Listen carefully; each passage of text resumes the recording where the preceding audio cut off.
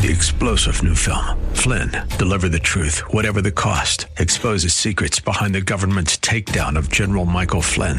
Flynn knew what the intel world had been up to. He ordered the first audit of the use of contractors. This set off alarm bells. He told the truth. He was the most dangerous person for Donald Trump to hire. They had to get rid of Flynn. Flynn, deliver the truth, whatever the cost. Available now. Watch it today. Go to salemnow.com. salemnow.com.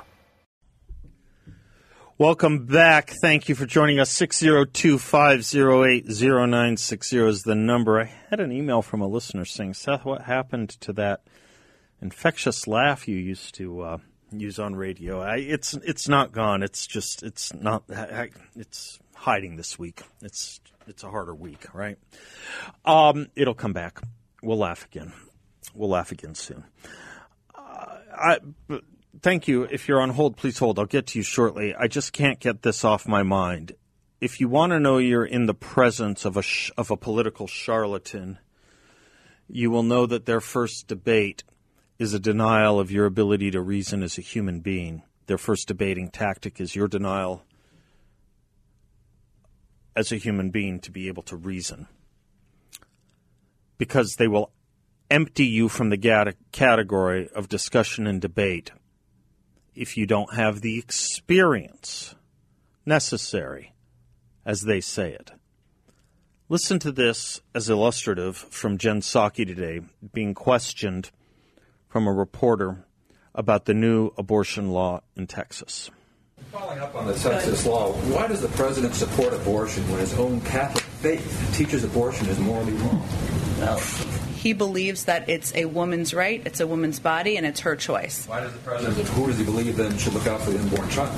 He believes that it's up to a woman to make those decisions, and up to a woman to make those decisions with her doctor. I know you've never faced those choices, nor have you ever been pregnant, but for women out there who face those... You haven't faced those choices, so you don't get a vote on this. You don't get to talk about this. I've heard this for years.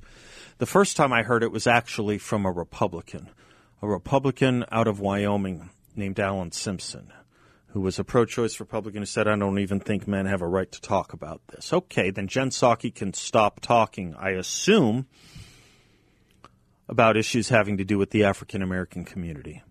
She not ever having been part of it. She not ever having to experience what it's like to be black. I presume, too, that we would not allow women to talk about anything that has to do with a man. Of course, this gets very confused now that women claim they were once men and can give birth. So Jen Psaki's talking point may be a little outdated. You see, Bill Maher owes Dennis Prager an accounting. When Dennis Prager was last on Bill Maher's show, and he was asked by Bill why he wasn't bothered by Trump's lies, Dennis said, because I'm much more bothered by the lies of the left, which are much more consequential, to which Bill Maher said, give me an example, and Dennis said, men menstruating. And Bill Maher laughed and said that nowhere exists, except in your imagination. Except we now have men pregnant, at least so they tell us. So Psaki may be a little outdated. And perhaps she'll even get in trouble. Like the professor of medicine at the University of California who spoke about when women get pregnant. Because students objected, saying, men can as well. But the notion that you have to experience something to have an understanding or knowledge of it is a debating tactic of the idiotic. I probably know far more about a lot of things that some people experienced at the time that I did not than they ever did. And you do too. And you do too. You know right now, any student of World War II, anyone who has read a book about World War II knows a lot more about World War II than most of the actors in it at the time. I've never been in a concentration camp. I have plenty to say about why they're wrong, and I don't think I have to have been there to know that. And a lot of us support the 14th Amendment, presumably including Democrats, though they were never enslaved or deprived of voting or other civil rights. And though I've never lived in Kabul or any other part of Afghanistan, I know it's about to be something far worse than hell. This is the expected coin of political discussion and sophistication we are now treated to. I don't really care for the question that was asked Joe Biden. It doesn't get you very far. Not beyond the curiosity. He's been answering that question his whole life, as have other Catholic Democrats. It's a waste of a question. But her answer is the waste of a political operative. Yes, Patrick in Mesa. Hello, Patrick. Hello. Hi. Yeah, thank you. Thanks for having me on the show. Thank you for calling. You're welcome. I wanted to piggyback on this little discussion about the vetting of the refugees. The vetting is basically they don't know our language. They have their own social mores. They retain their own family traditions, and they have no knowledge of America. Now, where do we go from there? They get educated in the leftist public school system here in America. They take advantage of all the opportunities that we have. And in 20 years, what do we have? A protege of Ilhan Omar or her replacement. At best, in many scenarios. At best, in many scenarios. I worry about the second generation. You know, we've never really solved, thank you for the call, Patrick. It's a sophisticated point, and let me add to it. When we looked deeply, or when we took an in-depth look at who became homegrown terrorists after 9/11 in America, it was interesting that most of them were either Americans who had never come from another country and who converted to Islam in their teens for whatever reason. Think of someone like Adam Cadan in California. I can talk more about him if you want. He changed his name, came from a Jewish family, changed his name, converted to Islam, and became a spokesman for Al-Qaeda until we killed him. If it wasn't someone like that, more often than not, it's what you called a second-generation problem. They were immigrants to America from Muslim countries, and the immigrants, the parents, the people who made the decision to immigrate were good and grateful Americans. It was that second generation, their children, that were more apt to become terrorists. Think of the Tsarnaev brothers in the Boston Marathon bombing as an example. There are legions of examples. And what is that reason? Why is it that second generation was so problematic? Precisely because of what you said. Precisely, Patrick, because of what you said regarding American culture and our education system. Do you recall when one of the Tsarnaev brothers, the one who lived, I think his name was Dohar. What was his first name? Dohar Tsarnaev? Jahar Tsarnaev. I think it was Jahar Tsarnaev. The one who lived. When the Rolling Stone magazine put him on the cover, and they were criticized for doing so because they created what some had called terrorism chic. It was a very flattering picture of this terrorist who had killed Americans. They interviewed his teacher from a pretty good school. There aren't that many bad schools in the Boston area, but he was a pretty good school. And the teacher spoke about these second generationers, and he said what you said. He said, the problem with this demographic is they do not know the basic narratives of their histories, or really any narratives. They're blazed on pot and searching the internet for any factoids that they believe fit their highly dehistoricized and decontextualized ideologies. And the adult world totally misunderstands them and dismisses them, and does so at our collective peril. I don't know if smarter and wiser and more ominous words have ever been uttered. The problem with this demographic is that they do not know their basic narratives of their histories. They're blazed on pot and searching the internet for any factoids that they believe fit their highly dehistoricized and decontextualized ideologies, and the adult world totally misunderstands them and dismisses them, and does so at our collective peril. Now think about what that means when our side is censored on the internet. I have a lot more to say about that point, Patrick, but you're onto something important and terrible.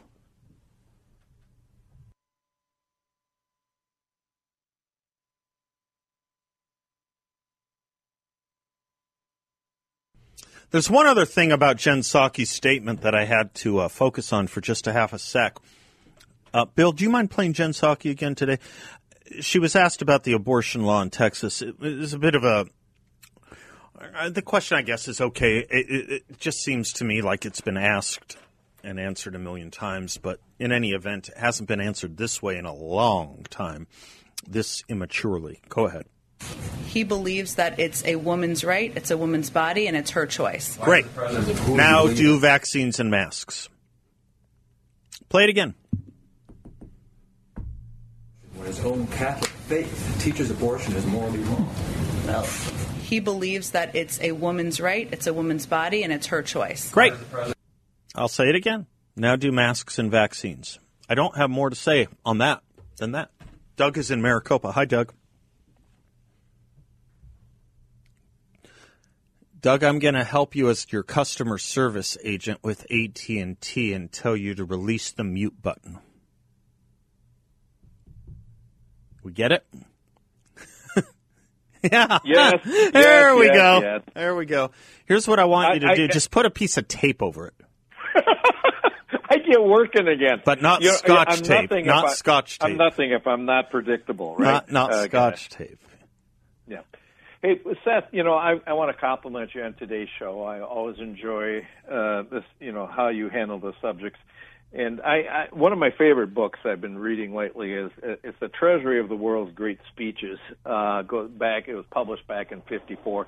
Goes everywhere from Isaiah to Cicero. Oh, this sounds great. Julius. This was published in 1954? Yeah. Because a lot of great speeches have come since. I'd love to know can you take a picture of the table of contents or whatever and send it to me? Oh, my God, yeah. You're talking about, like I said, Edmund Burke. Yeah. William Pitt in Before the Revolution. Oh, I totally need to see Franklin. this. Oh, it is just wonderful. But one of the things in there I wanted to compliment. Did Churchill's Iron Curtain speech make it? It may not have. It may not have. I'm not that far. I bet it didn't. Anyway, doesn't matter. Go ahead. Okay. I hope it does, because I have a separate copy of that.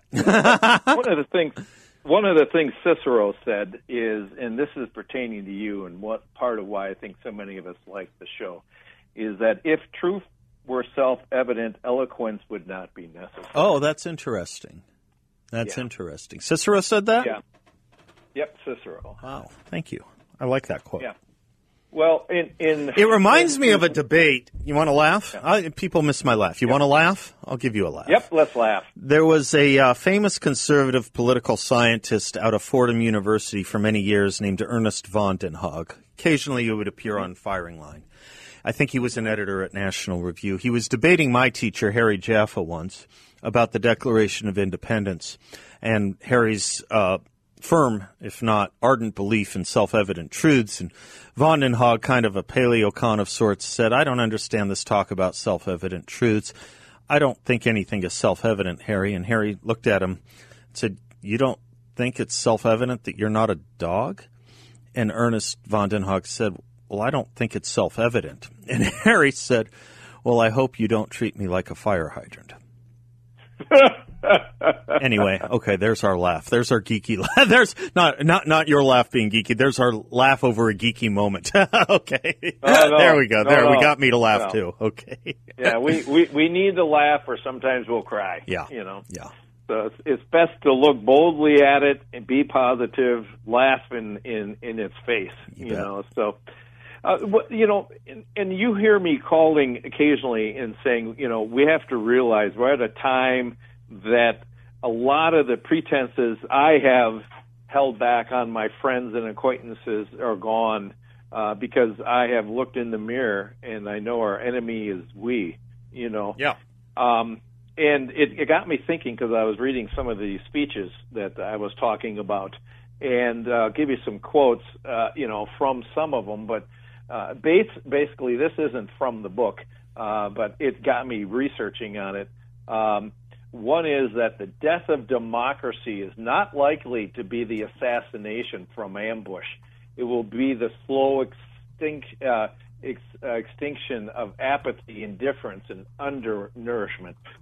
And basically, that it is our apathy has let this fester. Mm-hmm. We claim to love liberty, but we have, for the most part, been our God has been getting along, letting people accept and lecture the pretenses of the left in both our political class, but do not holler at the establishment class of the Republican Party. We have allowed it in our voting forum and our own lives.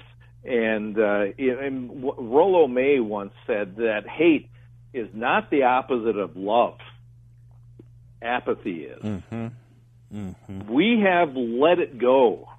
We have gone, we thought ourselves more noble. We profess to love liberty while we hunt and fish and go to sports thing and we go to our gun meetings. I'm a lifelong member of the NRA. Mm-hmm. Sure. But, we claim to love liberty, but we never want to fight for it because it might ruffle some feathers. But it's so easy to rely on the 1% and 2% and 3%, isn't it? Let me do this with you, Doug. I have to take a quick commercial break. Can you hold? This is an important issue, and I want to talk more about it, apathy. While we're at it, do me a favor if you have access, audience as well. I'll give you a homework assignment over our commercial break. Look up the word acedia, A-C-E-D-I-A, A-C-E-D-I-A. Interesting old word from the ancients. And tell me if that word, along with apathy, isn't where we are. We'll be right back.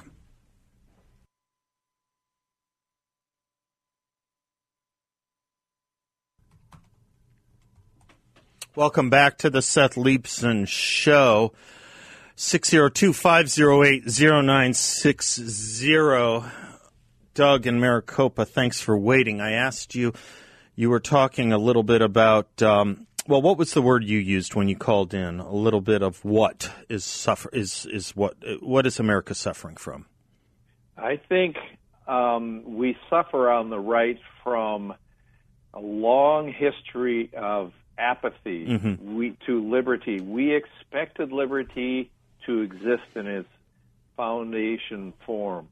We expected it to go on. The apathy was in the Republican Party's manifestation of always viewing compromise, even though it was always compromising more bureaucracy, more regulations, and more taxations, and the slow shift to socialism. It was our apathy as conservatives because we valued quietness and politeness in our football games, basketball games, our church, and everything else to liberty. So as we continue to slide, because the left will always answer any question of their slide to the left with anger, and we feared anger more than we loved liberty, and so we continued to keep them happy by letting it drift to the left. And so we're kind of at a point now where we have to decide if we are willing to fight for liberty not in a cruel way, but by answering them and fighting, actually not negotiating bigger bureaucracies and more spending, but actually let them negotiate the speed at which we reduce the bureaucracy, and let the left negotiate with us at the speed at which we reduce taxation. But let them negotiate down, and then you'll know that we gave up apathy and we were ready for the fight. There's another quote I was... Let me stay on that for a second, because the word I wanted to insert, too, was the word acedia, an old Acedia in ancient Greek, acedia in Latin, which stands for the notion, sort of sloth. And it's hard to condemn our entire movement with being slothful when you are right to point out that they're busy doing other important things. Aristotle, on the first page of The Politics, his great book, classic work, The Politics, he says, man is destined to choose between just and unjust, right and wrong, good and evil. And he creates two institutions to preserve that judgment. The two institutions are, he says, the polis and the family, the city-state, the political community, and your family. Interestingly enough, Aristotle says of those two institutions, the polis comes first, and he goes into an interesting discussion about it. And we can talk about it, but the point he's trying to make is that, they rely on each other. The city-state is for the protection of the family, and the family can only operate functionally, can only operate at its best, or through its, another Greek word he used, telos, its end. The purpose of the family can only continue if the city-state is healthy enough to protect it. If the political community that has been designed by man is sufficient enough to protect the family. And that means that there does have to be the kind of busyness you talked about, Doug, the kind of interactions that a community normally has. Little league games, baseball, sports, athletics, church, gun clubs, civic associations, everything you said. So given the busyness that we conservatives, and in many cases all Americans, engage in, it's hard to indict them for being slothful, except there is a political and spiritual apathy or acedia. Let me explain it in the terms that you were putting your finger right on. And they come from Alexander Solzhenitsyn in his famous 1978 Harvard speech. He said, quote, "In the United States, the difficulties are not a minotaur or a dragon, not imprisonment, hard labor, death, government harassment, and censorship, but cupidity, boredom, sloppiness, and indifference. Not the acts of a mighty, all-pervading, repressive government, but the failure of a listless public to make use of the freedom that is its birthright." Great words there. And look at what it led to. It led to what he said were not our problems. Repressive government, censorship, and the like. Because of our acedia.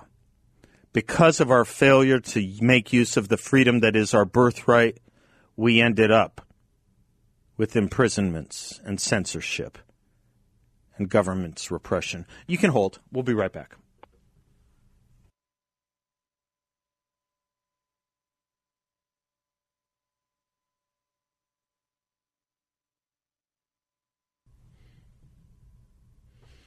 Welcome back to the Seth Leibsohn Show. 602-508-0960 is how you're not supposed to say it. 602-508-0960 is how you are.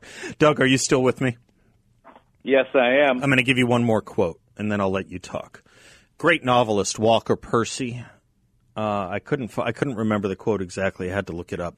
A great novelist. He trained as a physician. He became a Southern novelist. The Moviegoer, The Last Gentleman were some of his novels. He was once asked what he thought the problem in America was. And he said probably America, with all its great strength and beauty and freedom, watching it gradually subside into decay through default and be defeated not by the communist movement, he said this in the 80s, but from within, by weariness, boredom, cynicism, greed, and in the end, helplessness before its greatest of problems. Gosh, yeah. Yeah. That's this brilliant. is a theme that runs deep. It's a theme that runs deep from 1838 to now. The idea that if death be our lot, it will only come from suicide. It'll come from our own pen. Yeah. You know, I have so many quotes, and I'm talking about this brilliant book and list of brilliant speeches. And here I'm going to just get right down in the gutter. I'm going to quote someone, but the quote is wonderful. It's from Jesse Ventura, but not my favorite. In the campaign for moral virtue, no auxiliaries should be discouraged. Well, this one, President Eliot of Harvard. Anyone who can help you, bring them in. Bring them in. Well, here it is. Government is at its worst when you have apathy from its citizens. For a country that believes in self-government, that's right. Jesse Ventura is one. I'll give you a little better. Irving Kristol. For those who believe in self-government, you better have cells worthy of governing. That's so true. Yeah. That's so true. Yeah. But I'd like to frame the argument because I don't want to make it sound like I'm down on our movement. I believe assessment is very important without being negative in any way. It's really an exciting growth chance we have.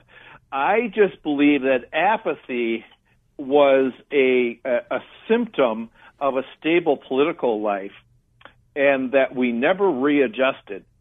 But what to the less encroachment, and it became more and more irrelevant, our apathy, and it manifested itself in many ways, like I was talking about, the lack of wanting any kind of disruptive language, the lack of pushing in any kind of a group. And that's why I've said for years here on this show that when you have a group of 5 people in any organization, 1 liberal and 5 conservatives, you will have 6 liberals because of the right's apathy. We always bite into their argument, and our sacrament is getting along. And to get along with the left means you give the left what it wants or they will not be quiet. But we make the mistake of assuming that we're quenching the beast. But the beast only goes bolder and more aggressive the more we capitulate. And we have capitulated ourselves into a tipping point at this point. But the problem I worry about is that when we awaken from apathy, we have, as citizens on the right, we can go in 2 very ways, and I think they're both bad, and we got to make it positive. We can get so angry. Anger is totally unproductive, except if it's put to a positive use, that is to make us put us into action. And the other is helplessness and depression, which is also totally a worthless emotion, and it allows us to do nothing. And I think we should use that to wake us up and then do something positive like take action, to begin to speak out knowing that all heck is going to break loose.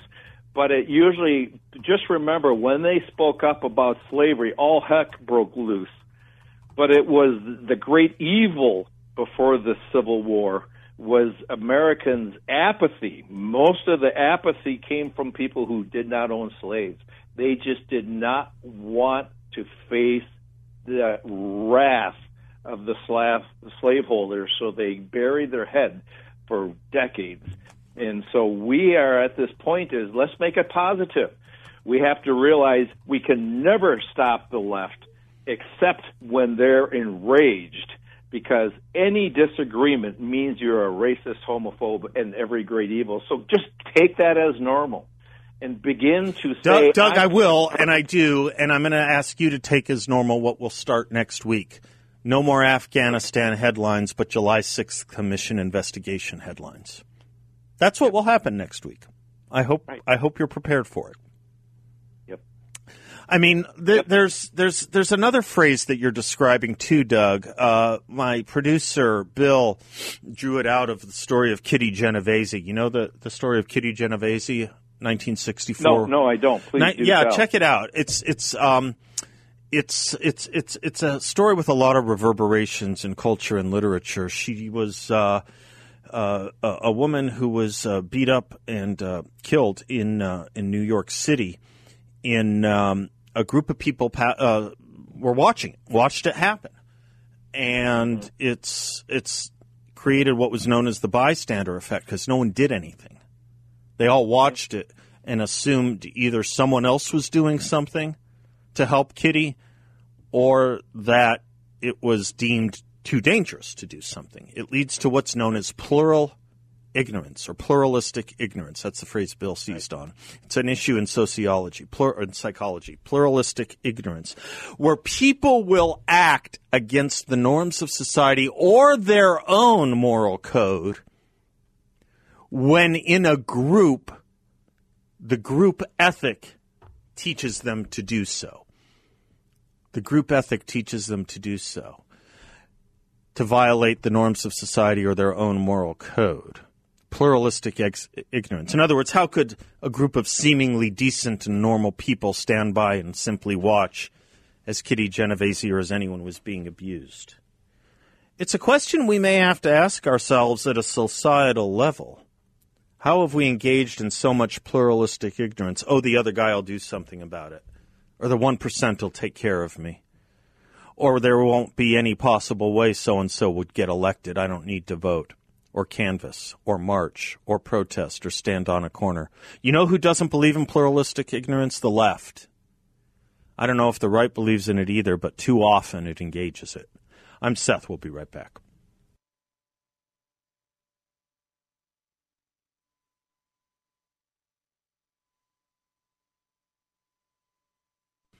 I had a lot I wanted to say, but I'll end this way, given that really penetrating call by Doug. William Faulkner. People still read William Faulkner, I don't know. When he won the Nobel Prize in 1950, he declared that he declined to accept the end of man. He said, man will not merely endure but prevail because he alone among the creatures has a soul and a spirit capable of compassion and sacrifice and endurance. Compassion, sacrifice, and endurance. I think we have plenty of one of those. I think we're lacking in two.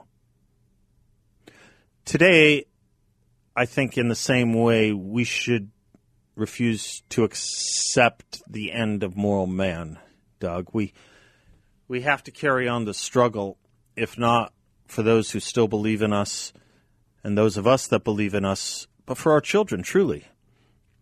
For our children. We can consign them to this or we can fix it. And if we fix it, we'll be obviously a confident, upstanding, upright walking people that will feel as good about themselves, not only as they should, but as good about themselves as we probably haven't felt since something like 1984. 1984. I would ask you to try and remember I was going to try and ask you to remember 1976. That may be too much of a reach. But for those of us a little bit 50 or older, we remember what it meant to live in an America like that. We lived through it. And we remember that words like, "Oh, beautiful for heroes proved in liberating strife, who more than self their country loved, mercy more than life." We remember the meaning of those words from America the Beautiful. You know why? Because a lot of us, God please may it be the majority, still think of America as beautiful. Until tomorrow, God bless you all. Bill, thank you. Anthony, thank you. Class is dismissed.